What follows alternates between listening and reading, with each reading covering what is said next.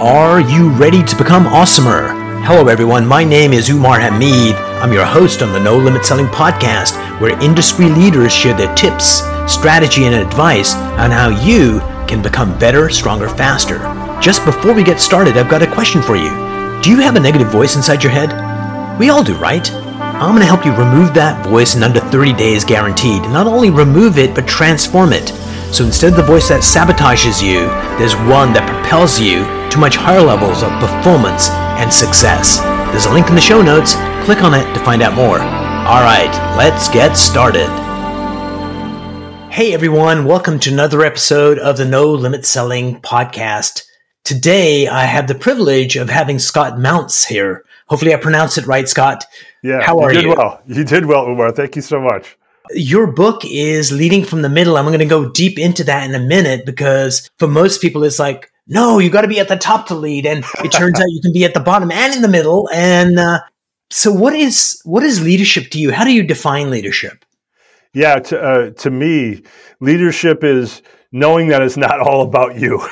That's really at the centerpiece of it, that it's about leading yourself for sure, but that it's starting with a focus on other human beings around you. And I don't know about you, Umar, but I've always found like if that fundamental tenet is true in a leader, if they truly believe that, they're going to get a lot of forgiveness and do a lot more things right than they do wrong, right? Would you agree with that? Absolutely. I think what's kind of interesting, at least to me, is that intent is so important whenever you do anything. Yeah. And especially leadership, if the intent is I'm your boss, and even if you do something that's like, quote unquote, kind, people can pick up that intent. It's like, no, you're still a jerk. So talk to me about intent and reality, because sometimes what we want to do and what we end up doing are two different things because intent gets in the way. Yeah, and I often tell people they have to focus, as leaders, you have to focus first on your content as much as your intent. And if your intent is pure, people are generally really going to know it. By the way, I also say you can always make mistakes of all kinds of mistakes as leaders, except for the mistake of motive and what's your intent behind what you're trying to do. So people really can sense that when your intent is wrong. But at the same time, how many times have you met leaders that their intent was dead on and the content of what they were trying to do didn't line up with their intent, right? So you have to make sure there's a purity between the two of them, right? That makes sense, right? Absolutely. Well, before we got on the air, I was telling you that I've got a handyman working today in the house, and let me go make sure he's doing okay. So here's the thing not to like about Mike. Mike, what he's doing, he makes it look effortless and easy, and it's just like two swipes of the trowel, and it's a perfect wall. And so I think the same is true. We see these leaders that they're so talented that they make it look effortless and easy. And they didn't get there magically. There was a journey of them getting that skill set. Just like Mike, he's 71 years old. So he's got a lot of experience, and he says, it's all about the wrist. So talk to me about that fallacy that leadership is so easy because we have these role models we hold up, and they're like, here are the 5 rules of leadership. And it's like, yes, but there's a lot more behind it and a lot more within you that I may not have. Yeah, and I talk about that exact question a lot, Umar, in Leading from the Middle. Which I'll get to in a minute. But, I talk an awful lot about the concept of others-oriented leadership. And it's in the same branch as servant leadership, right? We all know the concept of servant leadership by now. It inverts the typical corporate hierarchy and says, well, actually, you're there to serve those that work for you.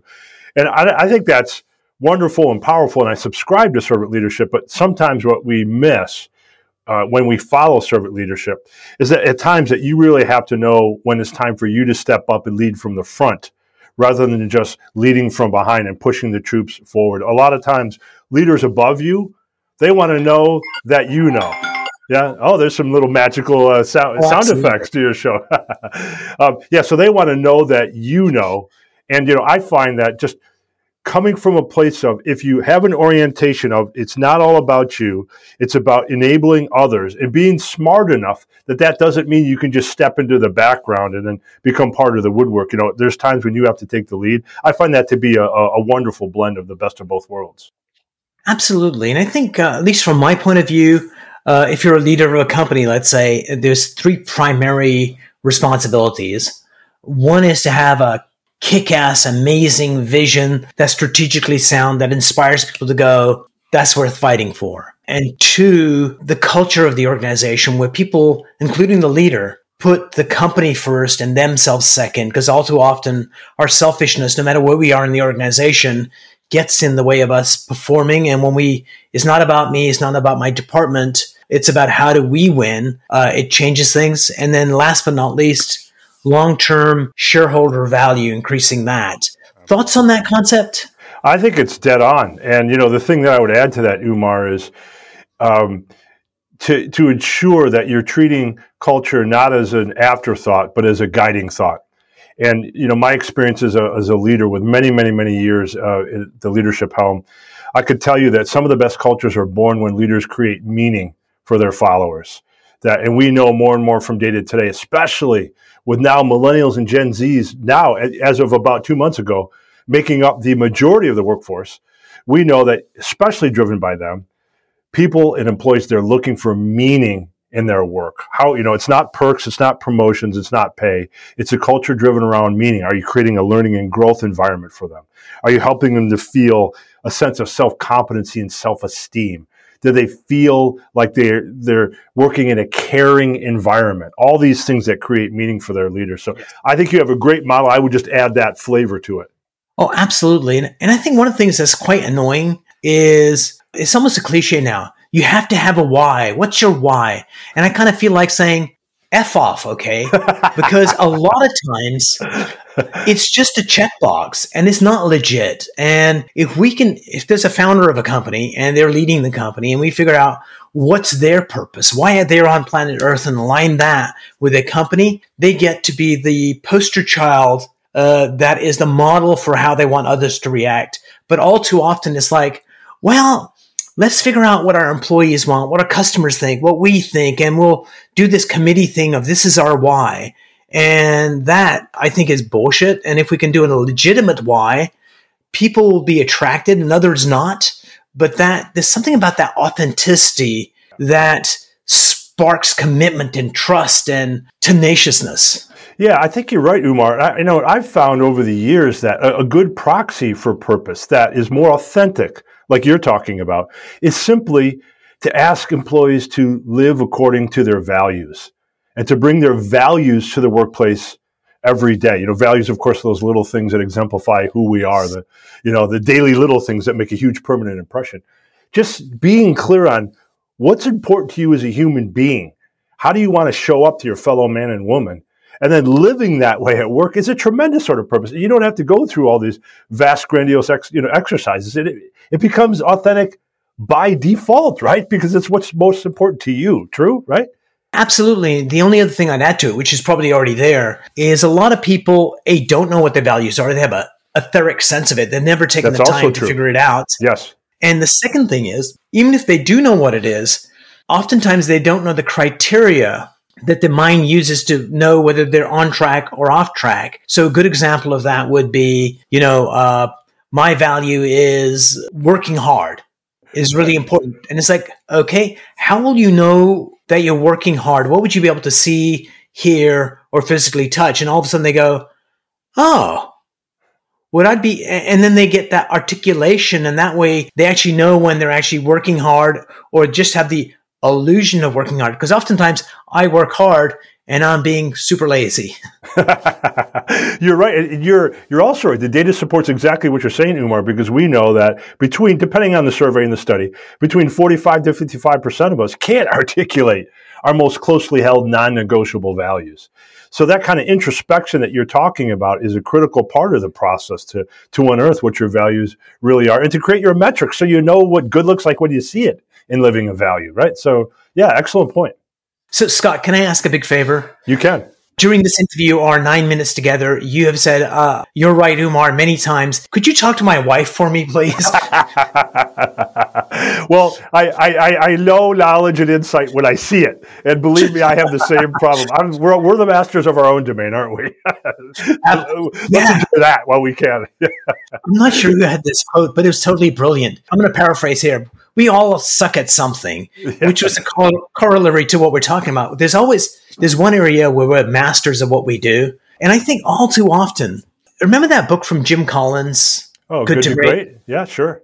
And he had that hedgehog principle where he had that Venn diagram with 3 things. And one of the circles was, what's something you could be best in the world at?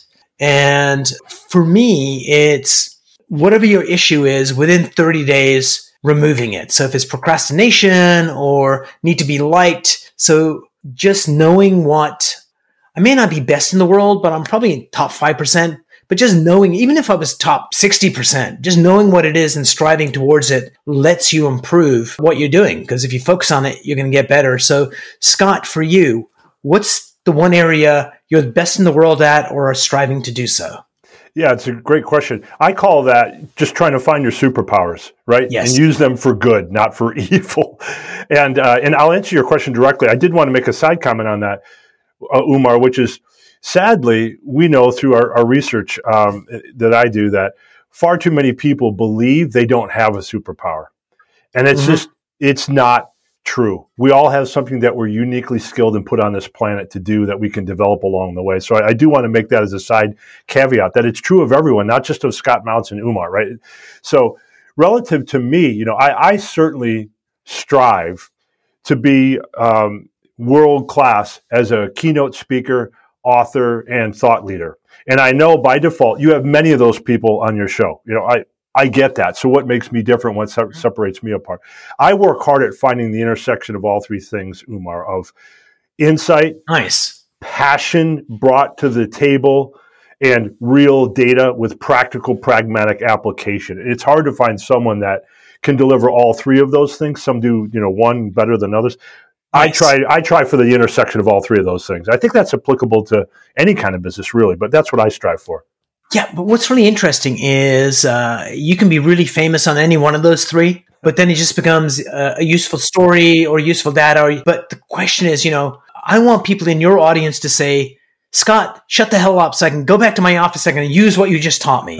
When we get them that excited, that's pretty phenomenal, right? When you get those emails from people to you saying, Scott, that thing that you did, I'm using it. It's working great. It's totally brilliant. That I suspect makes you very happy. I think it does. And can I give you a quick example of that? Of course. Of what you're talking about? I just not so long ago, I launched this book, Leading from the Middle, is coming out May 18th. And I'm very proud to say, I share this with humility, that it's already the #1 bestseller on Amazon in management science because, nice. Right, and the book's not even out yet. And I share that because of the notes I've been getting on, okay, Scott, so many people have been talking about CEOs, and when you get to the C-suite, here's what you need to do. Or you're just starting out in your job. How do you get off to a fast start? And there's this big band of people in the middle called middle managers that have been forgotten about. And that's kind of this book, Leading from the Middle, is my love letter to middle managers. And I'm starting to get notes now from people saying, I can't wait to read this because you're owning a space that nobody else owns. And that gives me that impact you were just talking about, Umar. That makes me feel like, okay, I'm onto something special. I'm doing something better than other people can't do. And it just drives me to want to do it even better, to be honest with you, and to dig more and learn more about the topic. Absolutely. And I'm not sure there's data behind this, but certainly it feels that way. For corporations, most of the lawsuits come from the middle. Yeah. Where those middle managers are neglected. And it's like, all right, now you're a manager. Good luck. Go do. And so they actually need someone to help them do a better job. And also it would help the entire organization out because there's always a disconnect from the top to the bottom and the bottom to the top. And it blocks in that middle area. Yeah, you are, once again, we need your wife here. Honey, are you listening? Again, you are correct. And I'm going to back it up with data, what you just said. We found this out for the book, Leading from the Middle, that get ready for this one, the bottom 5% in any organization, in terms of happiness and fulfillment, the bottom 5% tend to be not people that are doing terrible at their jobs, not people that are so new to the job they realize I'm a terrible fit for this. The bottom 5% in terms of happiness levels and engagement levels tend to be middle managers who are doing excellent in their job. They have between 5 to 10 years of tenure, but the nature of their job is so difficult, having to lead up, down, and across, that they become disenfranchised. And does that lead to lawsuits and things like, it takes many forms of disengagement and disenfranchisement. So yeah, you're 100% right there. So Scott, so give us give us 3 tips from Leading from the Middle that people could apply and would go, when's this freaking book coming out? I want to get it now. Okay, very quickly. First definition. When I say middle manager, by the way, Umar, I mean anybody who has a boss and is a boss and has to lead up, down, and across their organization to make an influence. So there are very upper middle managers. You can be in the C-suite and still be a middle manager. There are mid-middle managers and lower middle managers, and even people that technically don't have people reporting to them yet can still be and benefit from the book, because before you know it, they're going to have to manage other people. So here's what I'll do. I'll give you 1 tip for managing up, your boss, 1 tip for managing down, the people that report to you, and 1 tip for managing across. And I'll use it based on the most common requests that I get. So for leading up, right. I think you're going to find this surprising, Umar. Most people say, okay, Scott, I got it. The reason the middle manager job is so exhausting is because, of all these hats that I have to wear, and it tires me out. And well, what turns out when it, comes to leading up, there's a more basic kind of evil at work here. And that is the lack of understanding on expectations of what bosses expect from their employees and vice versa. We're up to almost 300 subordinate boss pairings that we've been studying. And in over 80% of the cases, Umar, of those boss subordinate pairings, there have been material breaches in basic understanding of expectations. So even when we ask these pairings, are you clear on what your boss expects of you? Yes. Then we ask the boss, do you think your employee understands what's expected of them? Yes. Then we interview them individually and we find out the disconnect is tremendous. It lines up, Gallup has reported similar data. We know that 50% of Americans aren't even very clear on the basics of what their job is expecting. Sorry, you were going to interject and ask a question, please. Yeah, well, since we're talking about wives, I mean, that's just a husband-wife, same kind of thing, where I think she understands me, and there's totally 2 different realities happening there, and they can't figure out why there's all this friction. So yeah, that's a very human thing, right? It's a very, very human thing. And we were talking about Jim Collins before, Good to Great. There's a simple exercise you can follow to get clear on expectations that follows the spirit of that, which you literally sit down with your boss and you say, okay, let's use leadership as an example, right, Umar? Okay, boss, tell me, what do you think good leadership looks like? And then you literally write down a definition. Now, what does great leadership look like? Then you write down that definition. And the specificity forces the boss to get very clear on what they really expect great performance to look like. Because we know from research that what we tend to do when we set expectations is we get very lazy. We paint general pictures, assuming the employee will paint in the rest of the details. And what that ends up happening, it creates confusion and a misunderstanding. So sitting down to define good versus great on metrics that are important to you and your boss is critical for leading up. Make sense? Make sense? Absolutely. Right. Let's keep on moving. Leading down. Okay, now you got to manage your employees. By far, this is the number 1 question that I get, Umar. Okay, oh my gosh, I have responsibility for people now. How do I give feedback in a way that actually works? Because I stink at it. And I go into a lot of detail of this and leading for the Try yelling. Try yelling. Screaming, threats, number 1 on my list. Withholding pay. No, none of that stuff. Giving feedback. Here's a couple of classic tips. And I go deep into the book on the biggest mistakes that we make in giving feedback and some of the best tips. Here's a few tips. You got to be specific. I know it's basic, and yet we don't do it. My grandpa used to say, Umar, white bread ain't nutritious. Same thing with feedback. You can't give white, bland, generic feedback. It has to be more like whole grain bread, specific, granular, to be able to nurture and give nutrients to the person. You got to be specific. You got to be sincere. If it comes from the heart, it sticks in the mind. You got to be calibrating, meaning if you're giving feedback to someone, especially if it's corrective feedback, you have to put context around it. So let's say, Umar, I'm giving you feedback, I don't know, on your podcast and how you deliver it, right? I have to tell you, if I give you feedback, well, Umar, I don't like the blue wall background. I think you should go with a red wall background. I have to give you context and say, well, because most other podcasters have really figured out the wall color behind them, and you're falling behind, but that's okay. It's natural. Or I have to rally you a little bit and say, you didn't understand. If you don't change your wall color, you're going to fall way behind other podcasts, right? I have to give you context so you can calibrate the feedback. Otherwise, you're going to assume the worst. One other tip, you have to be proportionate. We know as human beings, we do a lot more things good than bad. And research is now showing us that for every one piece of corrective feedback, give 5 pieces of supportive feedback. We now know that the human psyche needs about that ratio to feel okay and ready to receive the corrective feedback when it's time to receive that. Just a few tips and giving feedback. Make sense? Yeah, time out. Go. It does. The only thing I'd add to that is this, is my relationship with you. If I have a high level of trust with you, then even my critical feedback, which will come from a place of love, that you will receive in a totally different way. And I don't have to stroke your ego and just give you 5 pieces of positive. I think if you've got enough trust so I'm going to take a step back. Years ago, I was doing a lot of presentations.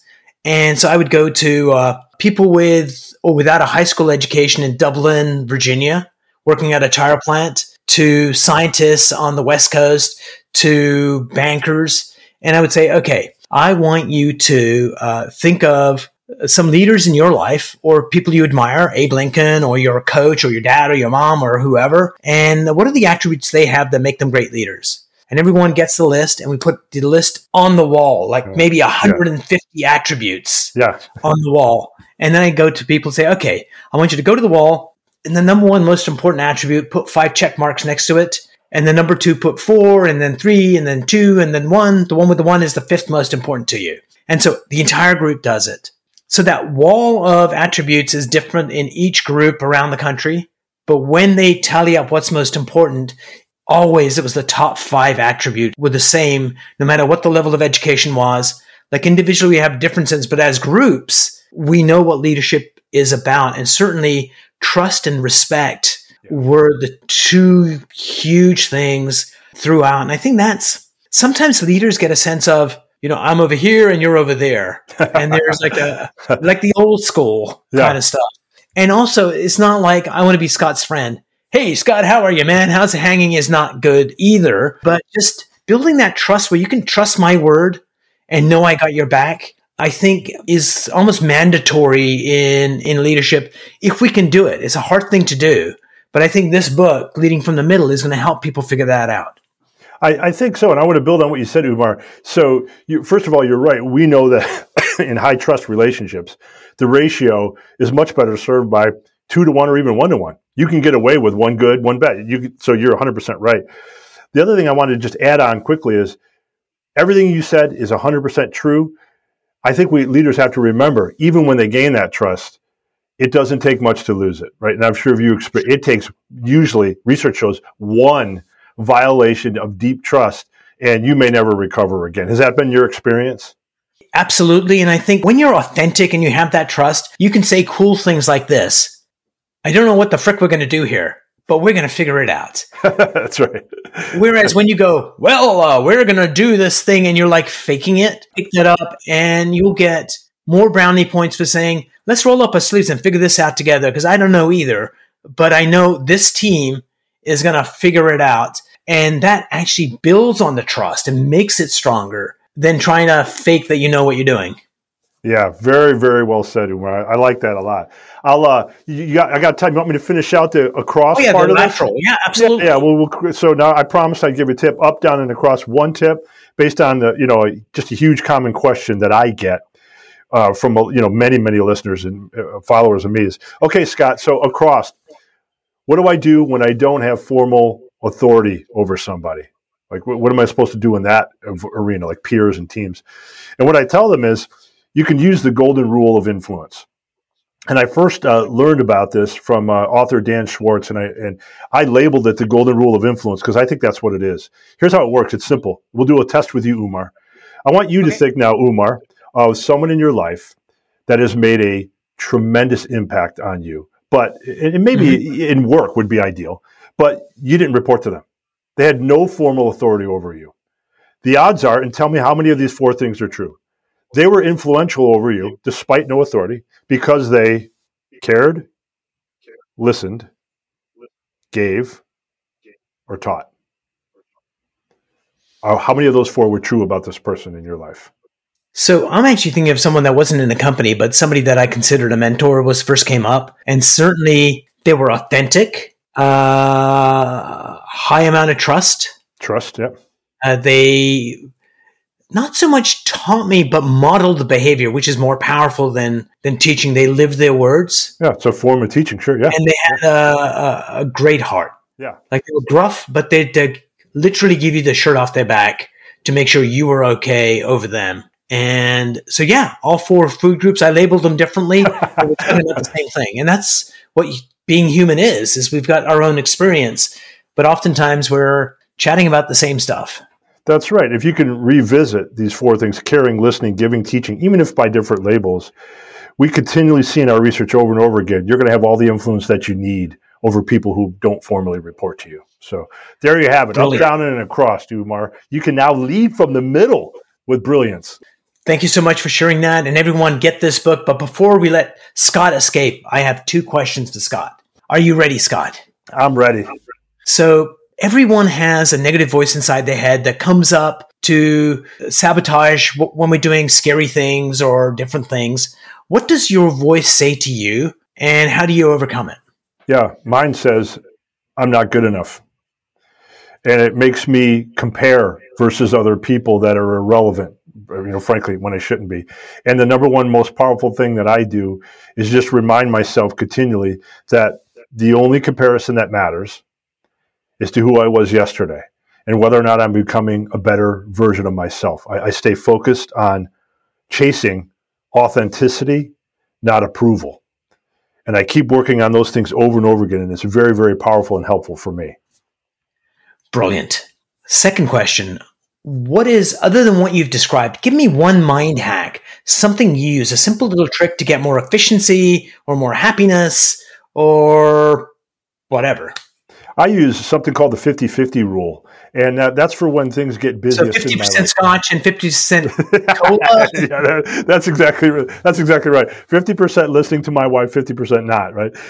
Smart. Yeah, smart. No, it's called a 50-50 rule that I practice, and it's for when things get really, really crazy busy. And I just remind myself, okay, everyone, you know those moments when everyone else is urgent has become your urgent, and you're just like, what am I going to do with my time?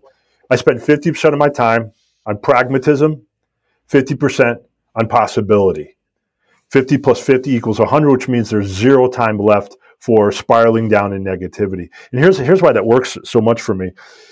50% pragmatism forces you to say, I'm only giving half of my time to chasing priorities, whether or not they're mine or someone else's. It forces you to be brutal in picking the points that are most important to focus on. The 50% possibility is just born out of data, which shows that when we get crazy busy, the biggest thing that we tend to blow by is possibilities and opportunities in the moment that are presenting themselves. But we can't stop and focus and see from the data or see from all the input coming into our life. We can't see the possibilities or can't see the opportunities because we're too busy managing other people's agenda.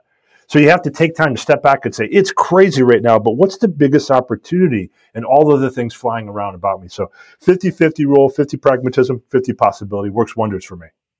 Brilliant. So Scott, we're going to put all the links to get to you and your book in the show notes. But for the people listening on their treadmill, how can they get a hold of you? How can they get a hold of the book? You bet. You can go to scottmautz.com, SCOTTMAUTZ.com.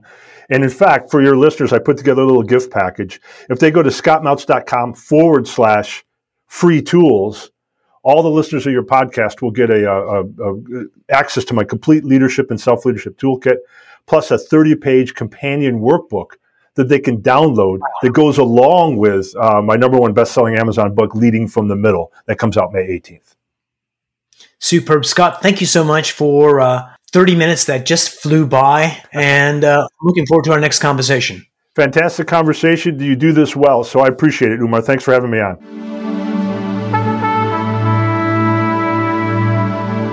If you enjoyed this episode, please go to iTunes and leave a 5-star rating. And if you're looking for more tools, go to my website at NoLimitSelling.com. I've got a free mind training course there that's going to teach you some insights from the world of neuro-linguistic programming, and that is the fastest way to get better results.